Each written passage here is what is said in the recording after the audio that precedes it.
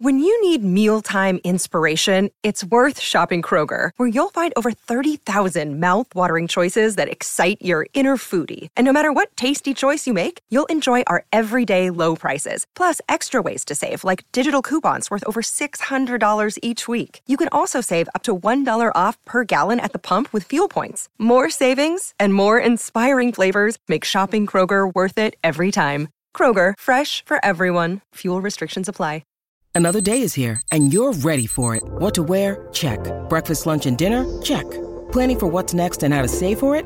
That's where Bank of America can help. For your financial to-dos, Bank of America has experts ready to help get you closer to your goals. Get started at one of our local financial centers or 24/7 in our mobile banking app. Find a location near you at bankofamerica.com/talktous. What would you like the power to do? Mobile banking requires downloading the app and is only available for select devices. Message and data rates may apply. Bank of America N.A., member FDIC. In 1997, the Spawn animated series debuted on HBO. Also in 1997, Spawn debuted on the big screen. That didn't go so well. But fear not, as we prepare to take on the hellish task of proving to you that Spawn the movie is not that bad.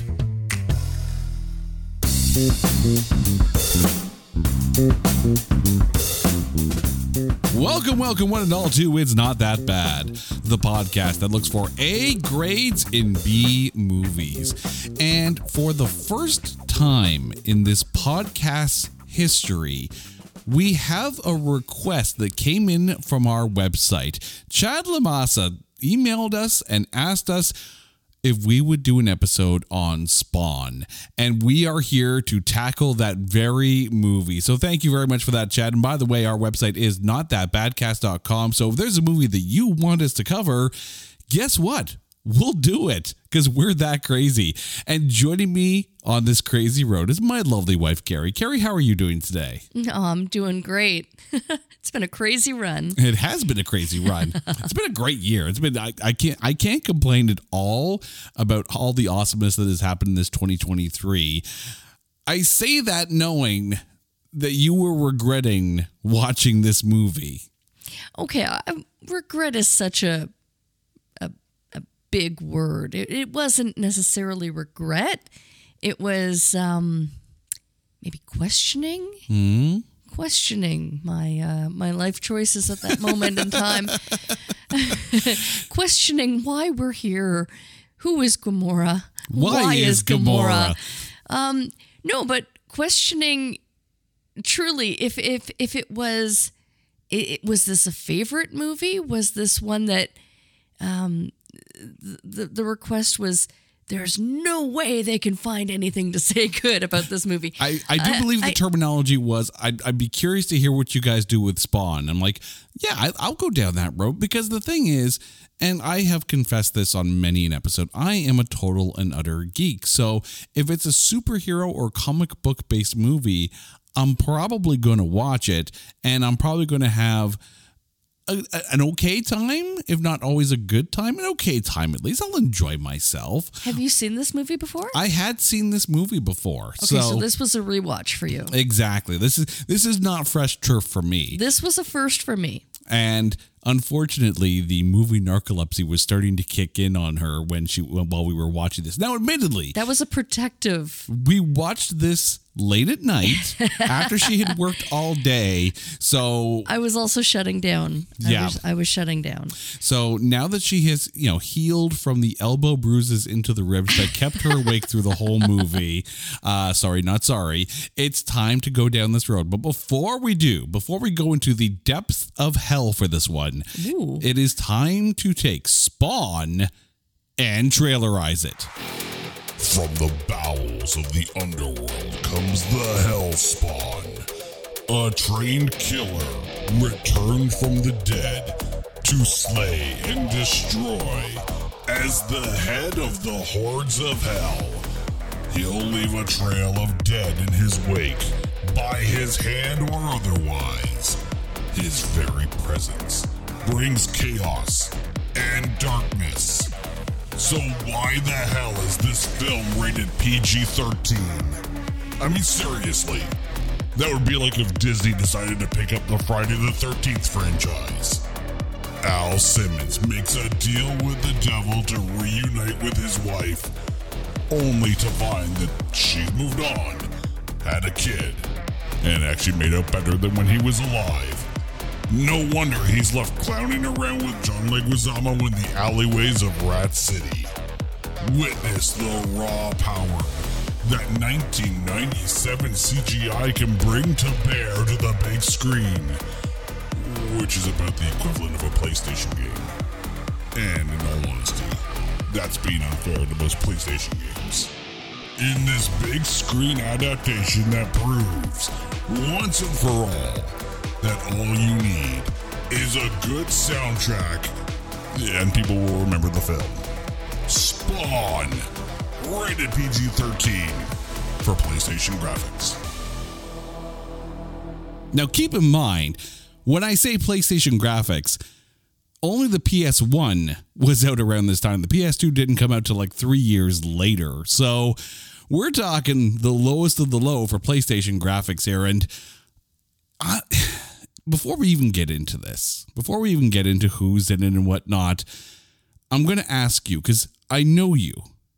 I've met you. We have spent some time together. I know for a fact that when the movies get big and loud and smashy, that's usually when you tune out. So, knowing what this movie is, was it hard for you to stay awake? Oh, yeah. Even cake couldn't keep me awake. Yeah. True story. True story. She brought home cake. Like she brought home the sugar rush, and I'm pretty sure the only thing that would have kept her going was maybe a 6-pack of Red Bull shotgun through a screwdriver hole in the side of it. I tried. I tried, and it was I mean, she did succeed. She saw the credits, so that's a bonus. Yeah. Okay, but let's get into who is in this film. The movie stars Michael Jai White, John Leguizamo, Martin Sheen, Teresa Randall, Nicole Williamson, D.B. Sweeney, Melinda Clarke, Miko Hughes, and Sidney Beaudoin. However, there is an almost starring in this one. And I'm going to start with some of the side characters before we get to the big one here. In the role of Terry, as played by D.B. Sweeney, so this is Al Simmons' friend, Ed Norton was originally planning to play him, but he dropped out to do Rounders. So, A, smart move on Ed Norton's part, but B, can you actually picture Ed Norton in that role? Yeah, I think I could. And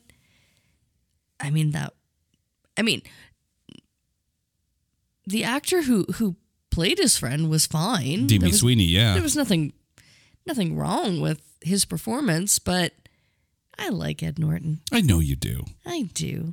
And, maybe it would have had a more Fight Club vibe. I don't know, maybe. See, here's the thing. Like, I could see Ed Norton bringing his level of Bruce Banner to that role, because I'm going to say it right now, The Incredible Hulk is one of the more unfairly maligned MCU films. And I know that's saying a lot given the state of some of the films that have come out lately. And for the record, I have been enjoying everything that's come out in Phase 4 and so far in Phase 5. So anyone out there who's dissing on Marvel, get off my boat. I like my Marvel. It's all good. But I think his Incredible Hulk film was actually a good film, even though Mark Ruffalo definitely took the role and made it his own.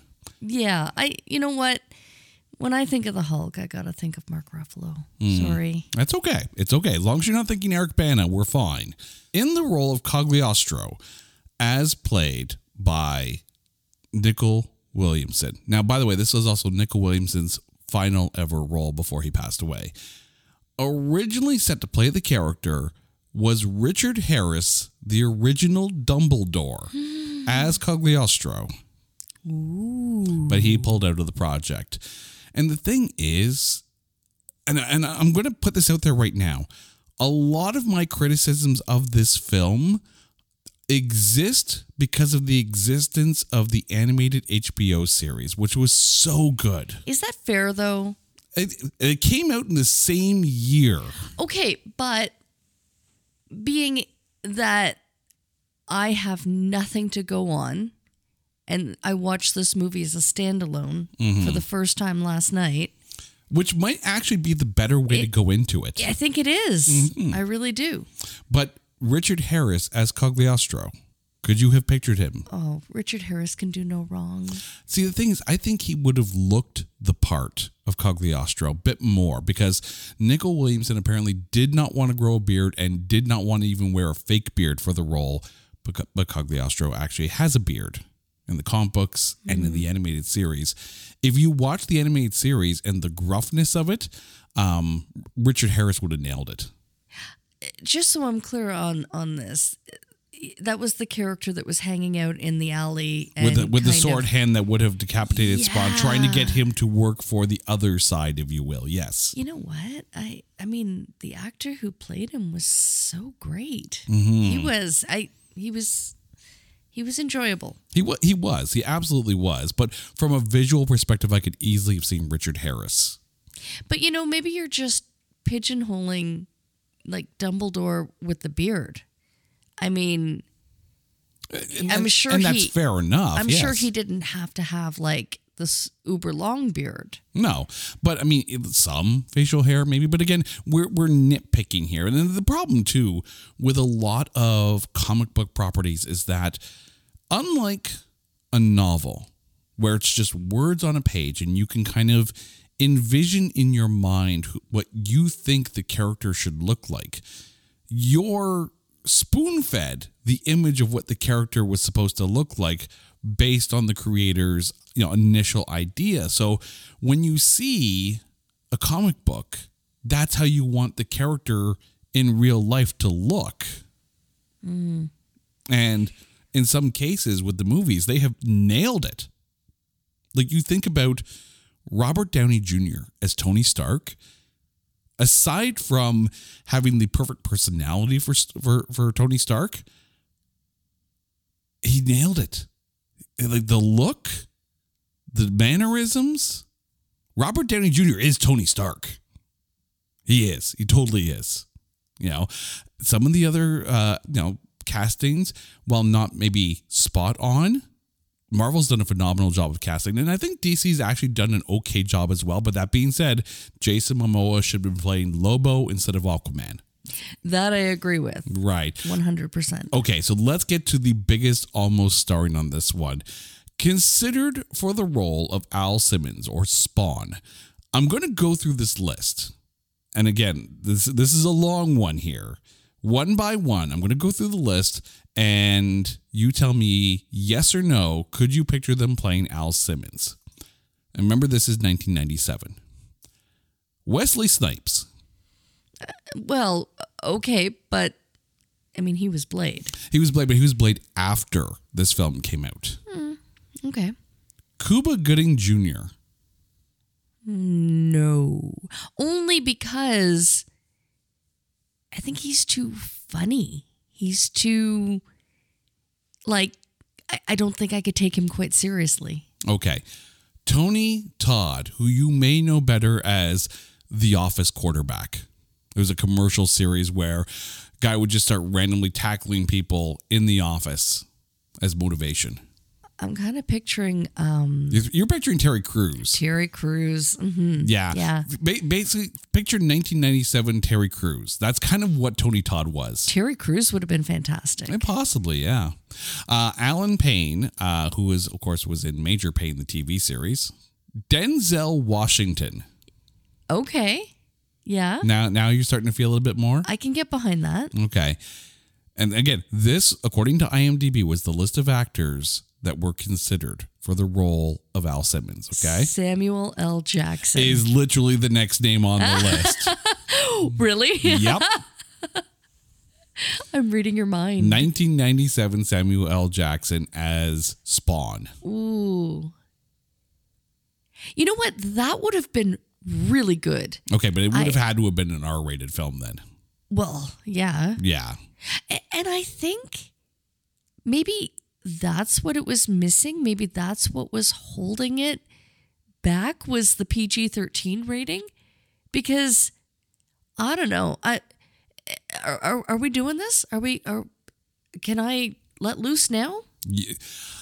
Let's get through this list of almost starting, because trust me when I say when we get to some of these names, you're gonna lose your ish. All right. Okay. Ving Rhames You'll probably remember him best from Pulp Fiction. It's Marcellus Wallace. Ooh. Okay. I could see that. Okay. 1997, Will Smith. No. No. Again, Now, keep in mind, too, he backed away and chose to do Men in Black. So No. Will Smith with the money move right there. he's too Too good at that point? handsome, No. if that makes any sense at all. Apparently, he chose not to pursue the role because he felt it would tarnish his good image in 1997 at the time, which is really weird to say that in 2023, knowing everything that happened. I think he's too handsome. He is way too handsome to give him the burnt up face. Okay, well, tell that to Ryan Reynolds, who went all full char baby with Deadpool. Ryan Reynolds is not handsome. I'm telling Blake Lively you said that. Well, she should know. I mean, someone should tell her. Someone should damn well tell Blake Lively that Ryan Reynolds is not that attractive. She got the wrong Ryan. Oh, you went there. Ooh. Okay, 3 more here. Tupac Shakur. The funny thing is, I could have actually seen Tupac Shakur in that role. LL Cool J. Ooh. Okay. You're liking that one, right? I can get behind that. Especially when you think about SWAT, right? Ice-T. No, Ice-T wasn't the last name on this list. Are you ready? No, but I want to see Ice-T in that role. Ice-T would have been cool, I'll admit. Very cool. But the last name on this list, according to IMDb, All right. Bring it. the D-O-double-G, Snoop Dogg. Snoop! Oh, my God. Can you actually picture a Snoop Dogg No. Spawn? No. No, Yo, I yo, can't. yo, back from the H to the Hizzle. Check out my cape, y'all. No. No, just no. Just no. No. The movie was directed by Mark A.Z. DePay. We've talked about one of his movies before when we did the movies from 2022 Grading on a Curve episode, because he directed the animated Marmaduke, of which, Marmaduke. But the funny thing is, this film is his directorial debut. Now, we talked about the graphics already, because you can't not talk about the graphics in this film. Prior to directing this film, he worked on the animation team for The Abyss, Terminator 2, and Jurassic Park. So he worked on those films in the animation department, and we got Spawn. Yeah. However, it was almost directed by Tim Burton, who was the original choice to direct this film. And I don't know what a Tim Burton Spawn would look like. I actually think I could get behind that. I mean, And the the set reason- design would be great. I don't hate that. Listeners, you have to keep in mind, one of Carrie's favorite films of all time is the 1988 Michael Keaton Batman film. Like, to the point of she had a lot of that movie damn well memorized. About as memorized as she had the whole Eat Me, Beat Me speech from Pump Up the Volume. That's how she was with Batman. So seeing Tim Burton on the list as the original choice to direct, probably going to play fairly well for her. But there was another person who pulled out of directing this film to do another film. And this is the one I would have loved to have seen. Alex Proyas, who backed away to do Dark City, but he also was the director of The Crow. Ooh, you know what? And yes, and I think that would have helped. Yeah, that would have been just the perfect touch on that. But I was even kind of thinking Frank Miller. Well, keep in mind, Sin City hadn't come out or was even close to coming out at that point. No, but I think that's what it needed, was that kind of dark, or even The Watchmen. But again, Zack Snyder wasn't even directing at that point. So you have to remember, this is 1997. Oh, hell, Robert Rodriguez. But you know what's funny? He can do anything. You laugh, but I think Robert Rodriguez handling Spawn, I think that could work. Would be fantastic. Especially now. He can do anything. Now, the funny thing is, there were 2 sequels planned for after this movie, but then it came out, and the public perception and reception happened. And even watching it, I was like, they set this up. Oh, they totally set up for a sequel. They're calling their shot right now. Exactly. And it never happened. Now, the funny thing is, there was an original R-rated cut of this film, but they had to dial it back for PG-13 because that's how they got the money from the studio. I think I would have liked to have seen that. I know, right? Because the thing is, if you watch that HBO series, it holds nothing back. Like, absolutely nothing. And Spawn is a dark comic to begin with. Like, this was going to be a bold, adventurous take to do as a film in 1997 to begin with. And then we got this. In the vein of, like, following suit with The Crow, it would have worked. I think that would have totally worked. I think the problem at hand is that they kind of went, again, that PG-13 rating really, handcuffed them, yeah. It really hurt them. If it was darker, if it was kind of more in line with Blade. Yeah. Now, they did eventually re-release the R-rated cut, which, had a bunch of new vids and all that. But the thing is, you get one shot in the theaters, really, to make your mark, and they came out with the PG-13, and it showed in the theaters. Now, the film did have a budget of $40 million. Domestically, it made $54.8 million, and worldwide, $87.8 million. When it was released on the August 1st, 1997 weekend, it debuted at number 2 with $19.7 million, which is a fair take on this. Right? Put it into perspective. In its second week, was Air Force One, which was $25.7 million.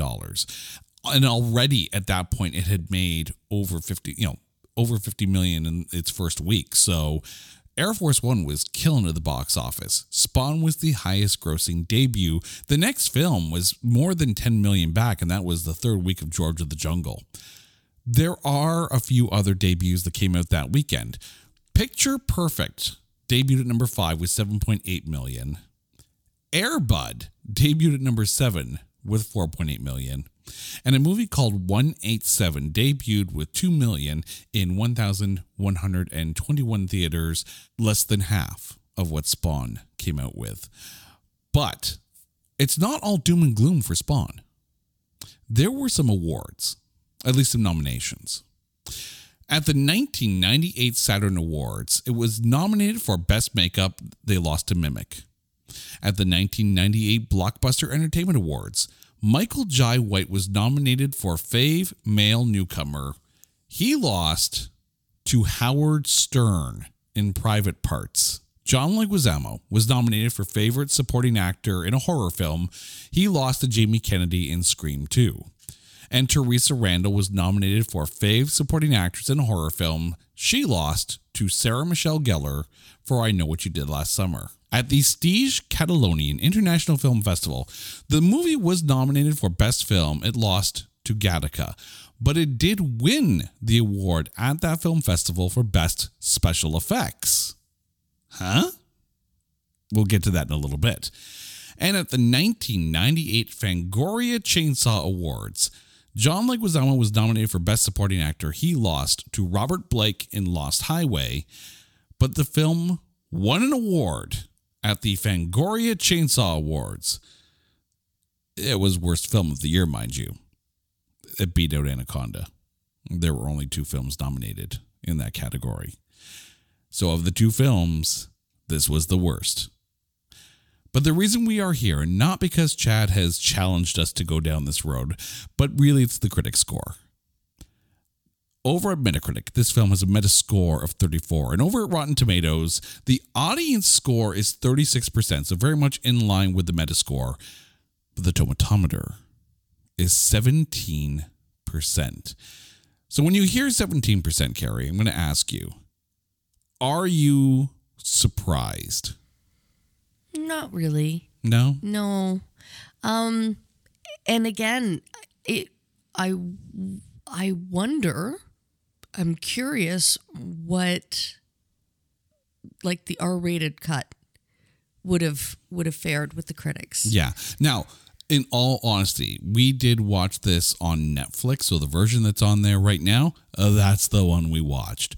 But let's get into the breakdown of this. So actor by actor, let's see how this goes. Michael Jai White, who of course played Al Simmons, or Spawn. How was he for you? I'm going to answer that question with a question. What else has he done, or has he done anything since?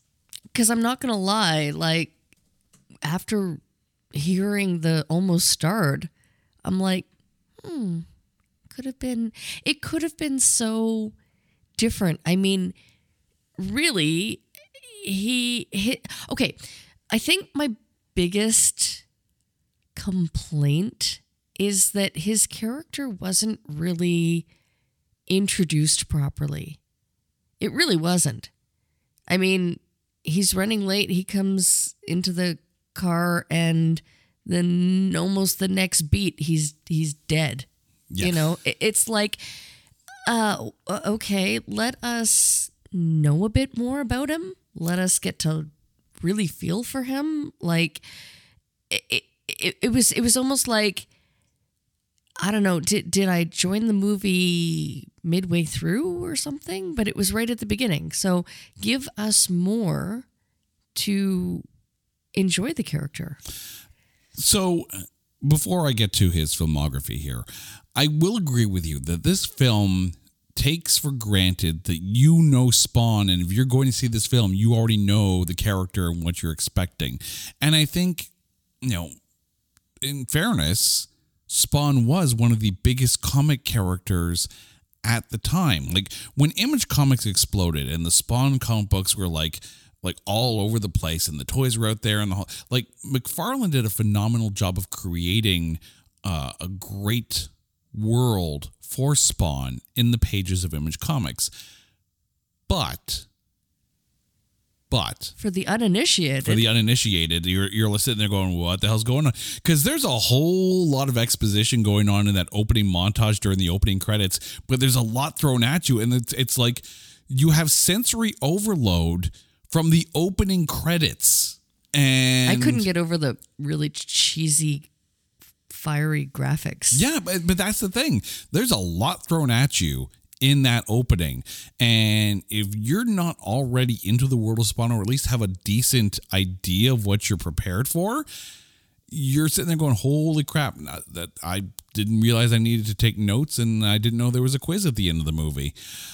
Now, yes, thank you, because that's exactly how I felt. I'm like, I didn't study for this test. Yeah, it's like literally, you know, like when you go parachuting and they open the door and normally they'll count you down. This is like they opened the door and kicked your ass out the door, meanwhile forgetting to tell you how to open the parachute. Yeah.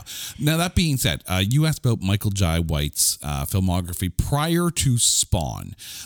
He was in 2 Days in the Valley. He was a soldier in Universal Soldier. He was an oil worker on Deadly Ground. So this is really the biggest role for him at the time. Afterwards, he found himself in Universal Soldier: The Return, movies like Ringmaster, Thick as Thieves. He was Gambol in The Dark Knight, so he did come back to the comic book world. He was also Jax in Mortal Kombat. By the way, he turned down the role of Jax in the original Mortal Kombat film so he could do Spawn. And I can't believe I'm saying this. I think he actually chose the better film because there was more potential, I think, for Mortal Kombat. For Spawn than there was for Mortal Kombat. And it's hard to tell, you know, which one would have turned out better. Hard to say. He was also been in movies like Freaky Deaky, Never Back Down 2, Chocolate City. Like, there's a decent list of films that he's been in. Just maybe not the face that you're familiar with. Right. I mean, again, he was fine. it was just kind of like, to me, he was an unknown, because honestly, even though you're going through his list of filmography, I'm like, I don't think I've seen any of those. Yeah. So, and that's okay. But the thing to me is that, did he get the character of Al Simmons tonally right? See, I can't answer that because I don't know enough about the character. So let me expand on this a little bit here. Like, Spawn is, to me, reminiscent of the Silver Surfer. And if you remember that animated series that came out in the 90s that Marvel was putting out, the Silver Surfer was almost Shakespearean in how he soliloquied his way through a lot of the episodes. You know, Spawn would sit in the alleys and brood and contemplate his return to Earth, and you know, he came back for Wanda, but Wanda's unavailable, and how does he feel about that? There's a lot of self-monologuing in, you know, the role of Spawn. And again, I'm going to go back to the animated series. In that series, he was voiced by Keith David. And Keith David, to me, has one of the best voices for animation, or even in documentaries. By the way, there's a documentary on YouTube, Comic Book Superheroes Unmasked, and it's narrated by Keith David. So if you want a good comic book documentary, go find that one. And he is, you know it, Superman, Batman. He's so good. But the thing is, I think tonally, Michael Jai White actually did do well with Al Simmons. Even though the film was a PG-13 film, he still brooded and growled quite well. And I think he worked as Spawn. John Leguizamo as Clown, or Violator, depending on which form he's in. How was he for you? Okay, can I just say that I'm about now years old finding out that was the voice of John Leguizamo. You didn't know that? I didn't know that. I was okay. At first, I'm like, okay, this is kind of funny, and then as the movie went on, I'm like, okay, this is annoying. I liked that the character was there for comic relief. It was well written in its absurdity, or its almost like lowest common denominator of comedy. See, it really was. And this is where I have a problem with it. See, the thing with Clown is that, yes, he's funny, but it's more in a darker, sarcastic, menacing kind of humor. And there's parts of that here, but then you get scenes where, and I don't know if this was during reshoots or whatnot, where he's dressed up as the cheerleader and dancing around. That's not Clown. Clown is the kind of guy who's cracking jokes as he's slicing your arms open. He's supposed to be a dark character. Visually, they nailed him. John Leguizamo, for the attitude, killed it. And it should be known that he went through, I'm not going to say he went through hell doing this role, but the things he had to do in order to be able to pull this role off.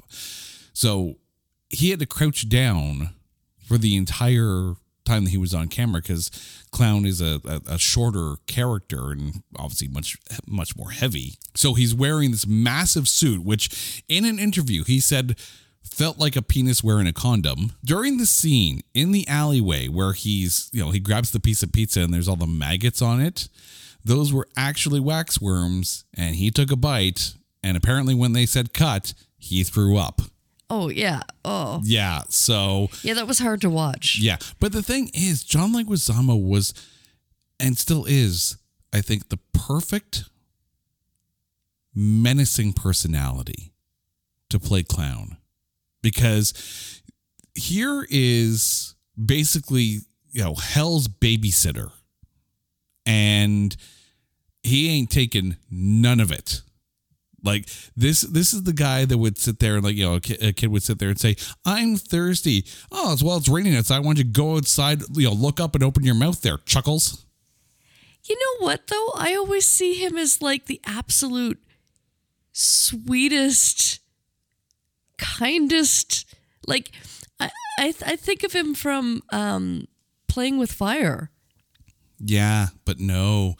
I mean, I remember watching him in William Shakespeare's Romeo and Juliet, the one that was directed by Baz Luhrmann, and that personality came through in this. So I could see that. But yeah, if you're used to him from Playing with Fire, that's a very different John Leguizamo. Which is why I was shocked that it was him, because I'm like, I mean, he played it so damn well. Like he was, again, like that perfect, like he was quirky. But it needed the menace that he had. If you remember him in the movie Violent Night, of course, he was like the main guy behind, taking the hostages in the big house. Like, he's the bad guy. He's the baddie, and he's not there to make you laugh. He's there to lay it out in the most sarcastic and evil kind of humor way. Yeah, but Clown, I saw as a character, was meant to be funny, but it wasn't funny, but it was well written, the quips, right? Yeah. It was quippy. Oh yeah, no. I mean, and that's the thing, like the sarcastic humor that comes across as well from the comic books, and that's okay. But the cheerleader dancing scene, no, just no. Like, if I want to see Chris Farley on a bender, I'll watch him on Saturday Night Live. Go, tell me that I'm going to live in a van down by the river, and that's kind of how it felt sometimes. It felt almost like they were trying to Chris Farley Clown. Yeah, okay, I can totally get behind that. But we didn't need that. We needed dark and menacing in a sarcastic, evil humor kind of way. Hello, Pantheon Podcast listeners. Christian Swain here to tell you more about my experience with Raycon earbuds. Our family now has 3 pairs of Raycon earbuds around the house, and my wife just grabbed a pair of the Headphone Pros to replace some headphones from a company that was double the price. And yes, she loves them. Now, if you haven't pulled the trigger on a pair of Raycons, or even if you have, but you're in the market for another pair because they're just that good, well, now is the time to check them out, because they just launched their upgraded model of the best-selling everyday earbuds. With Raycon's upgraded everyday earbuds, now you also get active noise cancellation, ergonomic design, and multi-point connectivity that lets you pair with 2 devices at once. New quick charge function, 3 customizable sound styles, plus awareness mode. Available in a variety of vibrant new colors to complement any and all skin tones. I even have a pair of earbuds in a cool green color. I have tried just about every earbud known to humankind, and these Raycons are fantastic.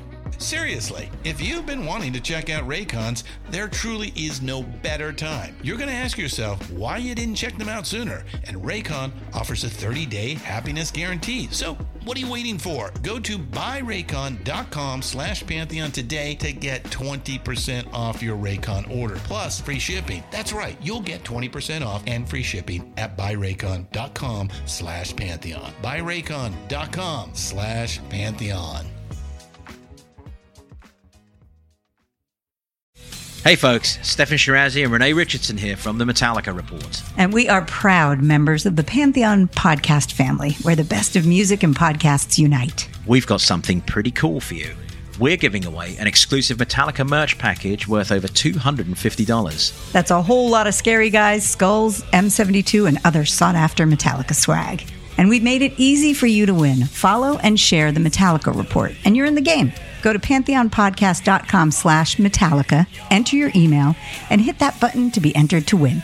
And just like that, you're eligible for our monthly exclusive Metallica merch package. And guess what, rockers? You can enter every month, so just do it. And while we love our global brothers and sisters, the lawyers won't let us ship outside the U.S.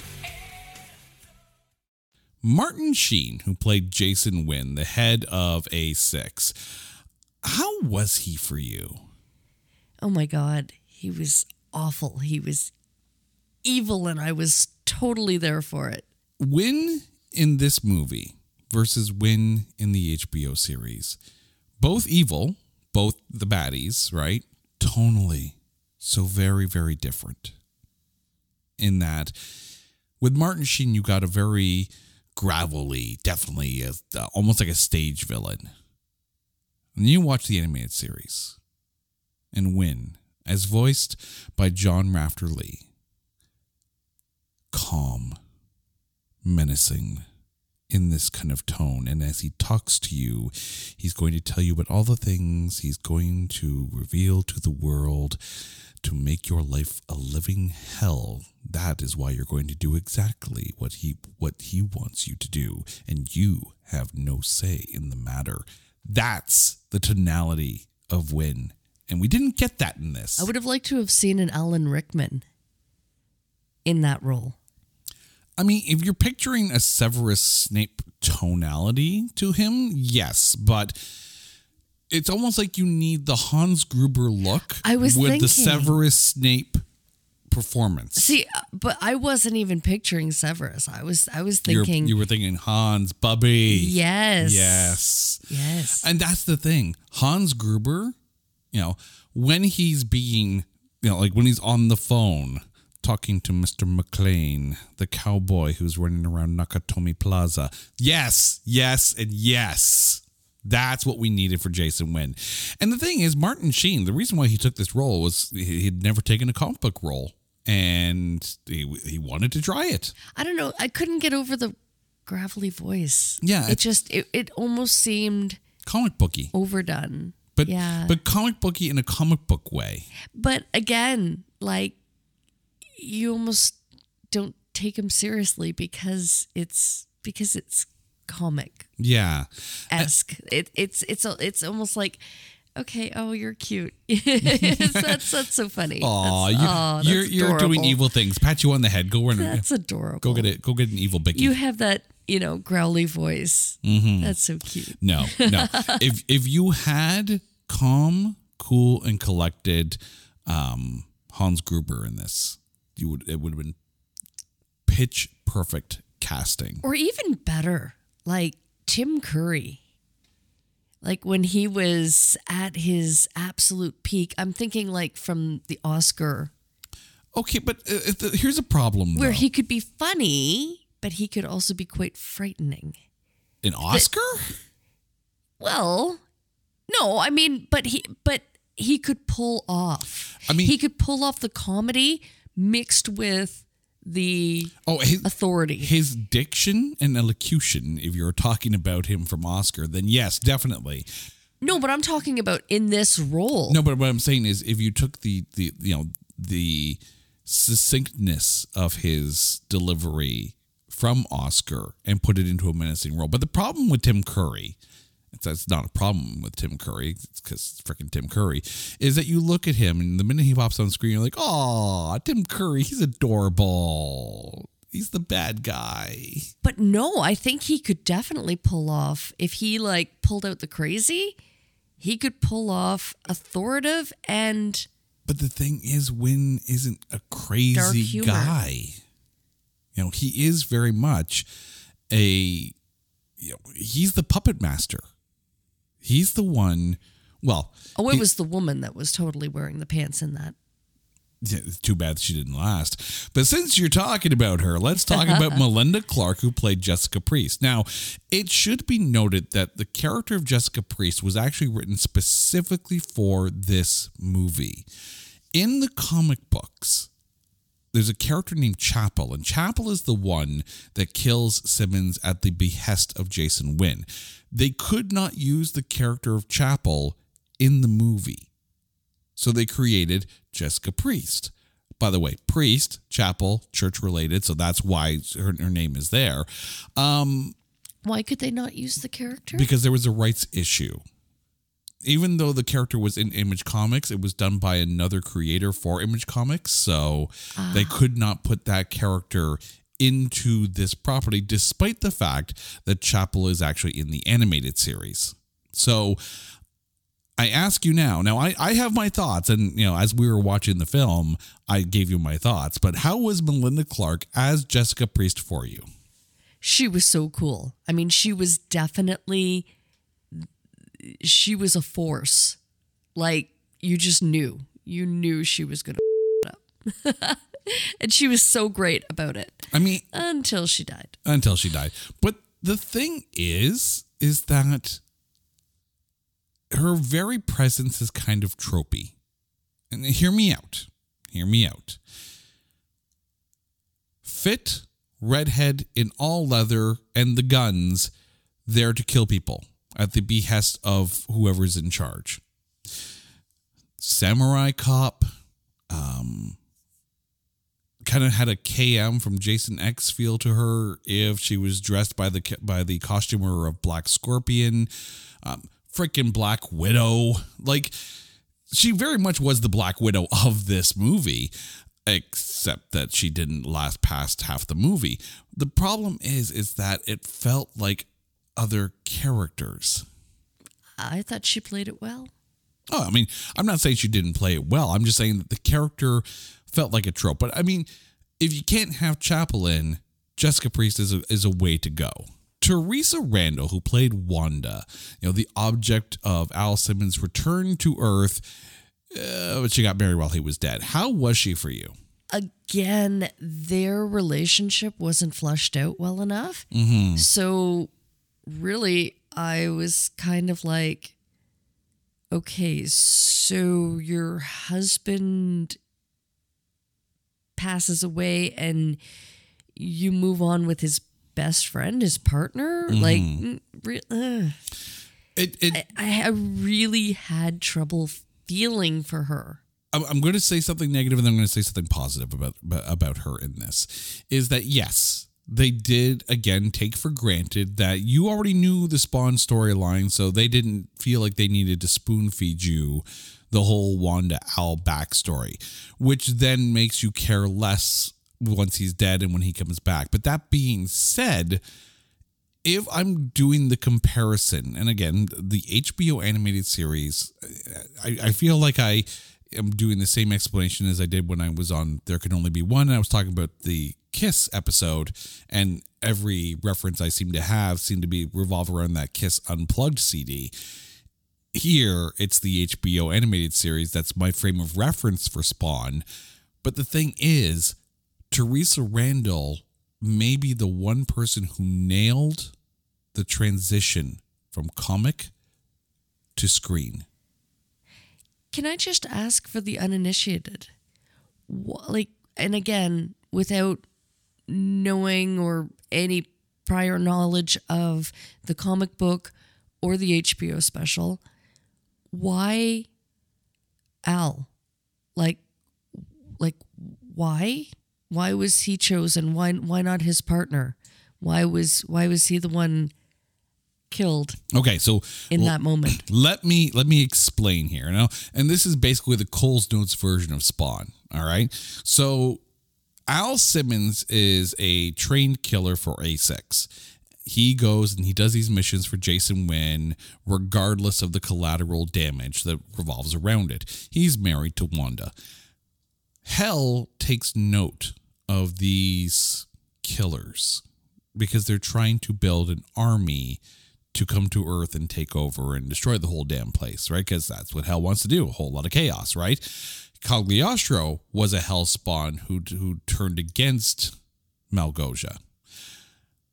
So Hell has been keeping an eye on Al Simmons for a while, and they decided now is the time for Al Simmons to die, go to Hell, make the deal that he could return to Earth to be with Wanda if he led Malgosia's army. When he came back, it was like 5 years later, and Wanda had already moved on at that point. So Al comes back, realizes how long he's been gone, and she's remarried, had a kid, something that they had talked about doing before he died. Yeah, but why him? Why not his partner in the beginning? Because his partner is not a killer. He's an analyst. He's a pencil pusher, for lack of a better term. Hell wants a warrior to lead their army. Okay. So it had to be Al. It was definitely not going to be Terry. Okay. Because I just thought they were just partners. Like, No, they're just friends and they happen to work together. I know him. He's a friend from work.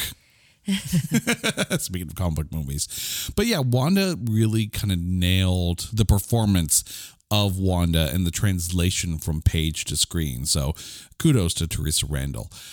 And since you talked about Terry Fitzgerald as played by D.B. Sweeney, you already said that you liked him in this and could see him, as equal to a choice like Ed Norton. But how was D.B. Sweeney for you? You know what? Knowing that he wound up marrying his best friend, his partner's wife, there's something just doesn't sit right with that storyline. I'm like, you know what? No. Like that, even if it's 5 years later, which they have a 5-year-old, so you can kind of piece together that they hooked up very quickly. And that just seems really blah. I don't know. It did not sit well with me. I didn't like him. I didn't like him from the beginning. At first, I was kind of like, okay, there's something not right about their friendship, their partnership. There's just something weird. But again, it's one of those things where they pretty much jumped right in, didn't give you the backstory. Yeah, there wasn't a lot of room for character development. It was a car ride of exposition. That's pretty much how it felt. That was the development of the Terry and Al friendship. I tend to wonder if it would have been different if Wanda had moved on and married like anybody else, right? Like, why did it have to be his partner or his supposed best friend? Yeah. I mean, now that being said, he does tell Terry to look after Wanda when he's off on these missions kind of thing. Okay, but that's not what he meant. Of course, it's never what they mean. And anytime anyone says, I want you to look after her while I'm on this mission, A, they're not coming back immediately or if at all. And B, he's going to be boning the wife. In the short amount of time, in this film, at least the PG-13 version, is only 96 minutes. So it's not that long a film. So you don't really have the space. Oh, it felt like it. Okay, that's because you were tired. On and on and on. You were tired and you're not exactly, feeling 100%. So I get it.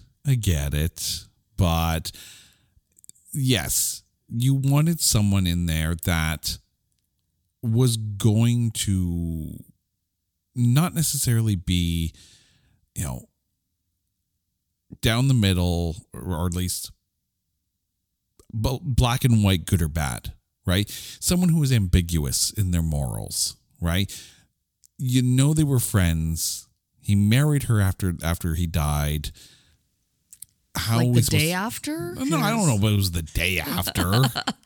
It kind of felt like it. Here's some dirt and here's a ring. Here you go. It felt like it. But the thing is, that kind of life choice that Terry made makes his role in, everything that's going on a bit more suspect, which I think is good. You want, ambiguity in some of these characters. You don't want things painted out for you. Like the ring, like the voice of fire, blue, red, blue. Easy. It's almost kind of like he was so questionable that I kept kind of expecting to find out that he was involved somehow in Al's demise. Well, truly, that's kind of how it was sitting with me. But the thing is, they both work for Wynn, so they both know exactly who their boss is. So anyone who was still working for Wynn after Al dies is going to be a little suspect to begin with. And Wanda knows. Wanda knows that Wynn is not exactly the most upstanding of people. So everyone has a little bit of, not necessarily blood on their hands, but... Which makes me wonder about Wanda. Like, why the hell would she marry his, her deceased husband's best friend partner who works still currently for the guy who killed her husband. Well, the thing is, it's not that she knows that Wynn had Al killed. All she knows is that Al went on a mission for A6 and didn't come back. That's her knowledge. And, we take it for granted that that's Terry's knowledge as well, because Terry doesn't seem to be doing bad things. But again, he knows the things that are going on. He knows that it's, collateral damage happens, that everything is not this clean op like it should be. So, but the world of Spawn is a Shades of Grey world. So you need Shades of Grey characters. Even though it's a battle between good and evil, there are people on the fence along the way. Someone, though, who's off the fence and knows exactly whose team he's on is Nicol Williamson, who played Cogliostro. This is the homeless guy in the alley that was trying to get Spawn to use his powers to fight against Malebolgia. But how was he for you? I so enjoyed him. Like, he was just, you know what? At first he was a little creepy, and I'm like, what's he doing hiding in the shadows of the alleyway? Like, is he just some homeless guy that's just there and they're focusing on? And then I'm like, no, when you see him in the scene, you just know something's going to go down. And yeah. He was so enjoyable to watch. He played it so well. We know that he not necessarily was a Hellspawn. We know there's something up, though. The fact that he has a magical green sword that pops out of his sleeve. So we know something's going on, but it's not like he's not placating to Spawn, but he's also not exactly, you really should fight for the light side. No. This is a guy who actually fought for Malebolgia and killed for Malebolgia and eventually realized that the more he used his power, the sooner he was going to die. So he stopped using his power. He stopped killing for Malebolgia and thereby put an end to like this hellish war that wanted to come to Earth. So, and now a new Hellspawn has come and he's doing his best to make sure that, Earth still stands. And this is almost for lack of a better analogy, the Obi-Wan Kenobi character of all of this. And I think Nicol Williamson, in his final ever role, did a really good job here. I agree. He was so enjoyable to watch. Couple of kids to talk about here. The first one is Mike Hughes, who played Jack, the alley kid. Obviously, they've put this character in there to humanize Spawn, but how was he for you? You know what? I really liked him, and I that scene with his dad, where he defended his dad, even though he was probably going to take a beating from this man. Mm-hmm. That was hard to watch. It was really hard to watch. I'm like, I get why it was necessary, and it kind of shaped their relationship, his relationship with Spawn, and kind of built that level of trust too. Yeah. Right? I mean, everyone needs that character to humanize you if you're trying to pull someone from the dark to the light. Jack kind of works that way. He's an optimist in a pessimistic life. And that's almost what Spawn needs. And it kind of works. From a character development standpoint, I think Jack definitely works. Again, I think it's kind of important that he wasn't afraid of Spawn. Mm-hmm. With his face burnt up the way it was. Oh, baby. He could look quite frightening and menacing. And the fact that this little guy wasn't afraid of him was quite touching. And even the daughter as well, like to see that she could look past his frightening appearance. And Sidney Beaudoin playing Cyan. This is actually her first ever performance. This is her acting debut, and she eventually would go on to appear in 13 Going on 30.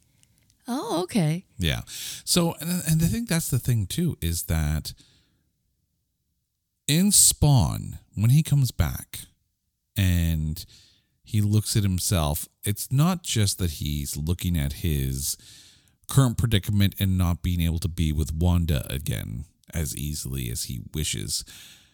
It's that he also has to come to terms with the fact that the things he did in his life when he was alive led him to hell.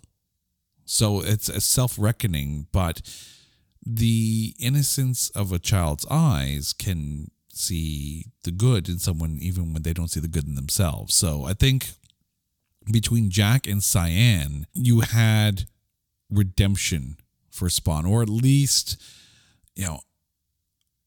an anchor or a life preserver. It humanized him. Absolutely. Even after he was demonized. Okay. I need to ask you this because this bugged me the entire time.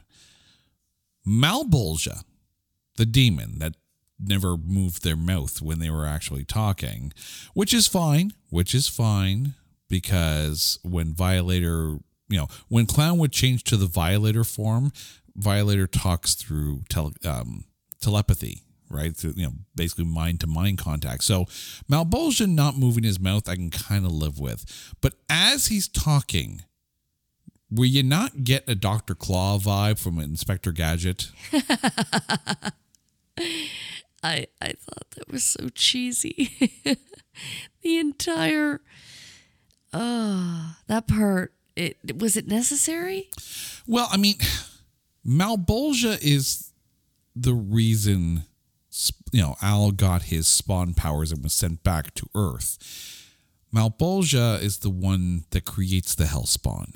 So I don't know if you needed Hell. I think you could have done a lot of it through Clown's soliloquies and the way he, Clown tries to keep Spawn on track. I don't think you needed to go to Hell. I completely agree. But the thing is, I mentioned the Dr. Claw thing because as I'm watching this and I hear Malebolgia talk, and I'm like, oh my God, it just freaking sounds like a discount Dr. Claw. It's not a discount Dr. Claw. It's the voice of Frank Welker, who was Dr. Claw on Inspector Gadget. Oh, well, there you have it. So it is straight up. And by the way, also Frank Welker, the voice of Megatron. So you're welcome. But the thing is, it's like, if you watched Inspector Gadget as a kid, as I did, and I know you did too. I did. Right? And I didn't pick up on it, though. And the minute you hear it, I'll get you next time, Gadget. Next time. And then all of a sudden, like, you will lead my army on the planet Earth. Like, yeah, it's freaking Dr. Claw is in hell. I think at that point, I was losing it. I was starting to fall asleep. I'll admit. You're starting to fall asleep now just thinking about the film. I need to point this out though, because we're here to talk about the positives. The show is called It's Not That Bad. So I want to give credit where credit is due. Spawn looked like Spawn. The suit, the mask, even the green glowing thing around his eyes, like he looked like frickin' Spawn. Now, I'll let the cape pass because in 1997, cape animation technology isn't where it is now. Just take a look at Doctor Strange. The cape is a character. But to you, and I know you're not the biggest Spawn fan, and you really had no idea going into this film anything about Spawn, but how was the costume design for you? Where did he get the cape? I mean, the cape is part of the powers that he has. Like the cape and the suit are all like, for lack of a better term, like hell formed nanotech type. Okay, but there was no introduction. It was literally like I think what really bothered me now that I reflect back is his mask that would kind of be present and then just kind of like go gadget, like it would Almost like an Iron Man thing. fold Yeah. into itself. Yeah, Iron Man style. But it kept doing it so often that it was almost like, okay, pick one. Are you going to be the masked Spawn or are you going to show your face? Like it was too much in transition from one to another. See, I'm like, pick a character. I'll give them a little bit of leeway in this because one of the biggest criticisms of the first Spider-Man, like the first Tobey Maguire Spider-Man film, is that like there's this scene up on the rooftop where Spidey and the Green Goblin are talking to each other, and Goblin's got his his helmet on with the full face shield, and Spidey's got his mask on, and it's like, oh, it's like two action figures being held and talking to each other like in one of those toy commercials. I think with Spawn, yes, the mask is iconic to the look of the character, but you still want to see the face. I think they overused it though. Was it necessary to keep switching? Like it's literally like he would have his mask to introduce himself, and then it would switch back to his. Well, I think during his face. I think during the action scenes, I think it works well in that you can put the stuntman in the mask, and you don't have to worry about if it looks like Michael Jai White in the Char Baby makeup. I mean, the character design of Clown and the character design of Spawn, I think, did very, very well, and I think they definitely earned that nomination at the Saturn Awards for that. The soundtrack, like this is one of the more recognizable soundtracks of the 90s, of course, with the mashups between like Orbital and Kirk Hammett, and you had Marilyn Manson on there, like, and it was a lot of these metal bands and techno groups grouping together to form one of those like mashup type albums where everyone's kind of like hybriding their own genres. I mean, I know we have at least one copy of the Spawn soundtrack, but the thing is, and maybe this is just me, I think this soundtrack, and this may be a controversial statement here, is overrated. Fascinating. The Judgment Night soundtrack, I think, which of course came out first, I think did the whole genre mixing thing better. But I mean, let's be honest, if we're looking at comic book soundtracks in the 90s, it begins and ends with The Crow. The Crow is the most iconic 1990s comic book soundtrack, period. And the music set the tone of the film. And here, I mean, yes, Can't You Trip Like I Do was used during the beginning of the film, and that insane little montage exposition dumped during the credits that you're like, what the hell's going on? You got this crazy techno music and all the graphics and all the character faces and narration and everything, and I'm supposed to pay attention? I think the soundtrack got in the way at that point. But I think the soundtrack was a little overrated, despite the fact that it hit number 7 on the Billboard 200, number 1 on the New Zealand album charts, and certified gold in the US and Australia, and platinum in Canada.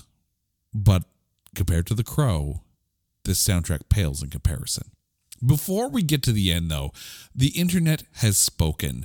Our good friends over at the Movie Duel podcast chimed in with, really suffers from the bad CGI, and oh dear God, I definitely agree. Even at the time, it looked bad, but it's fanatically dark and gritty. Would probably have been a big hit had they waited another 10 years to make it. Now, he's not wrong. Not wrong. And Blumhouse has said that they are putting a Spawn movie together to be released targeting 2025. Given today's technology, given today's CGI, can a Spawn movie in 2025 released by Blumhouse, and if it's by Blumhouse, you know it's going to be an R-rated film? I don't know. Look what Blumhouse did with FNAF. Okay, but that was a calculated decision. And I'm actually going to give Blumhouse credit because think about it. Five Nights at Freddy's, who plays that game? Kids play that game. If you made that movie R-rated, the entire audience for that game can't go see the movie. Then it would have been Willy's Wonderland. But Willy's Wonderland was so much better. It was so much better.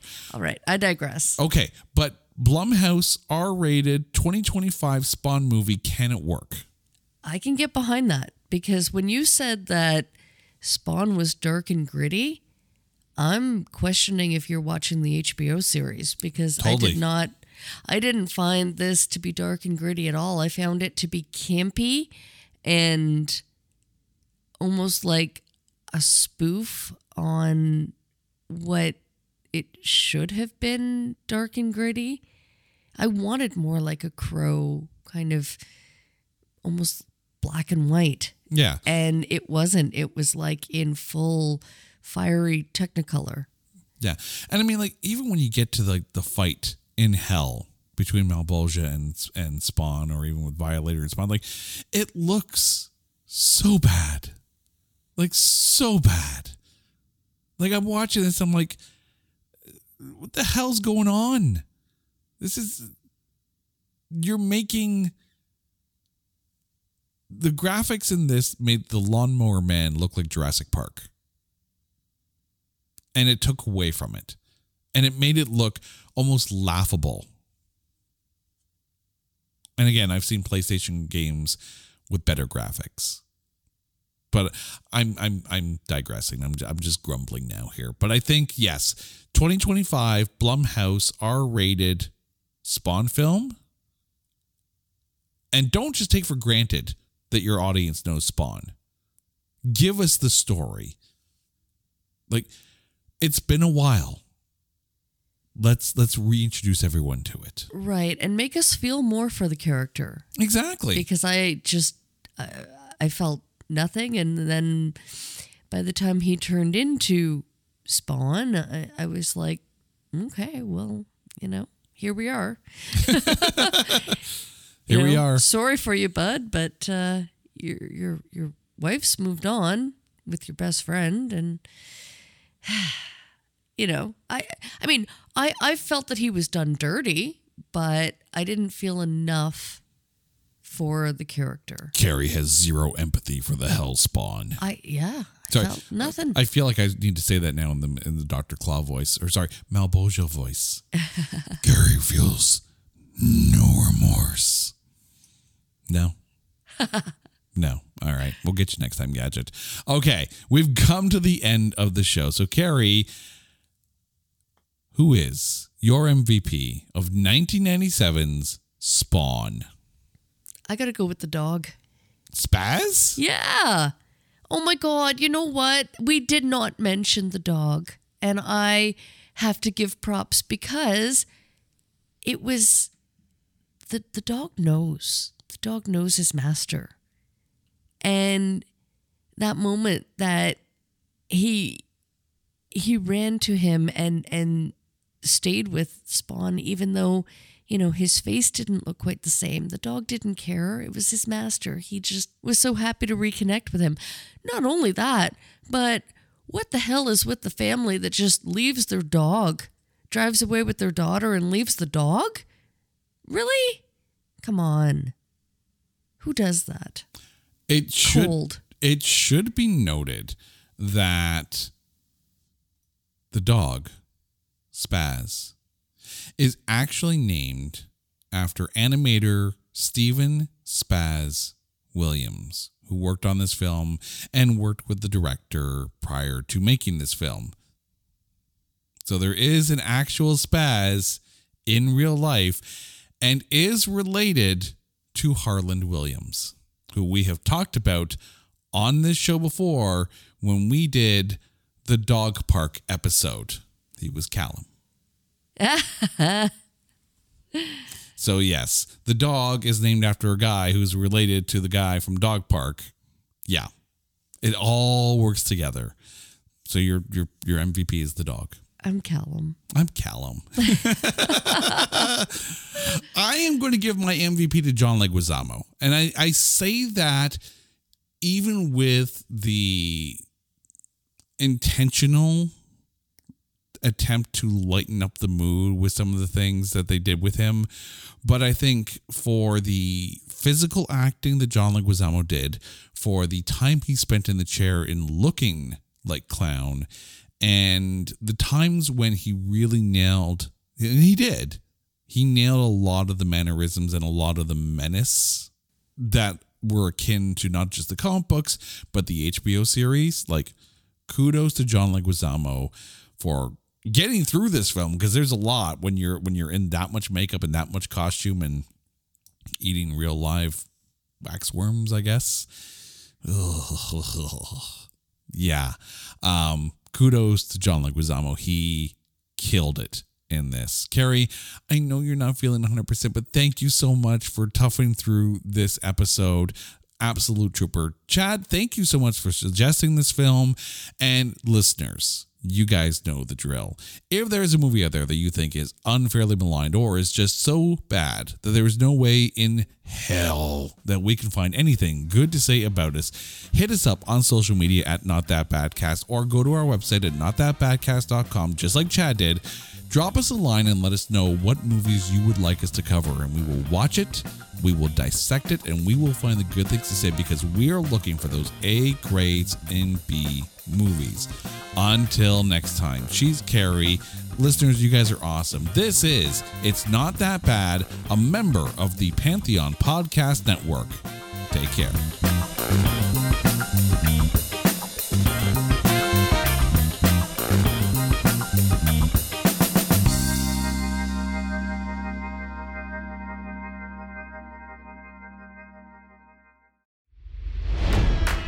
It's NFL draft season, and that means it's time to start thinking about fantasy football.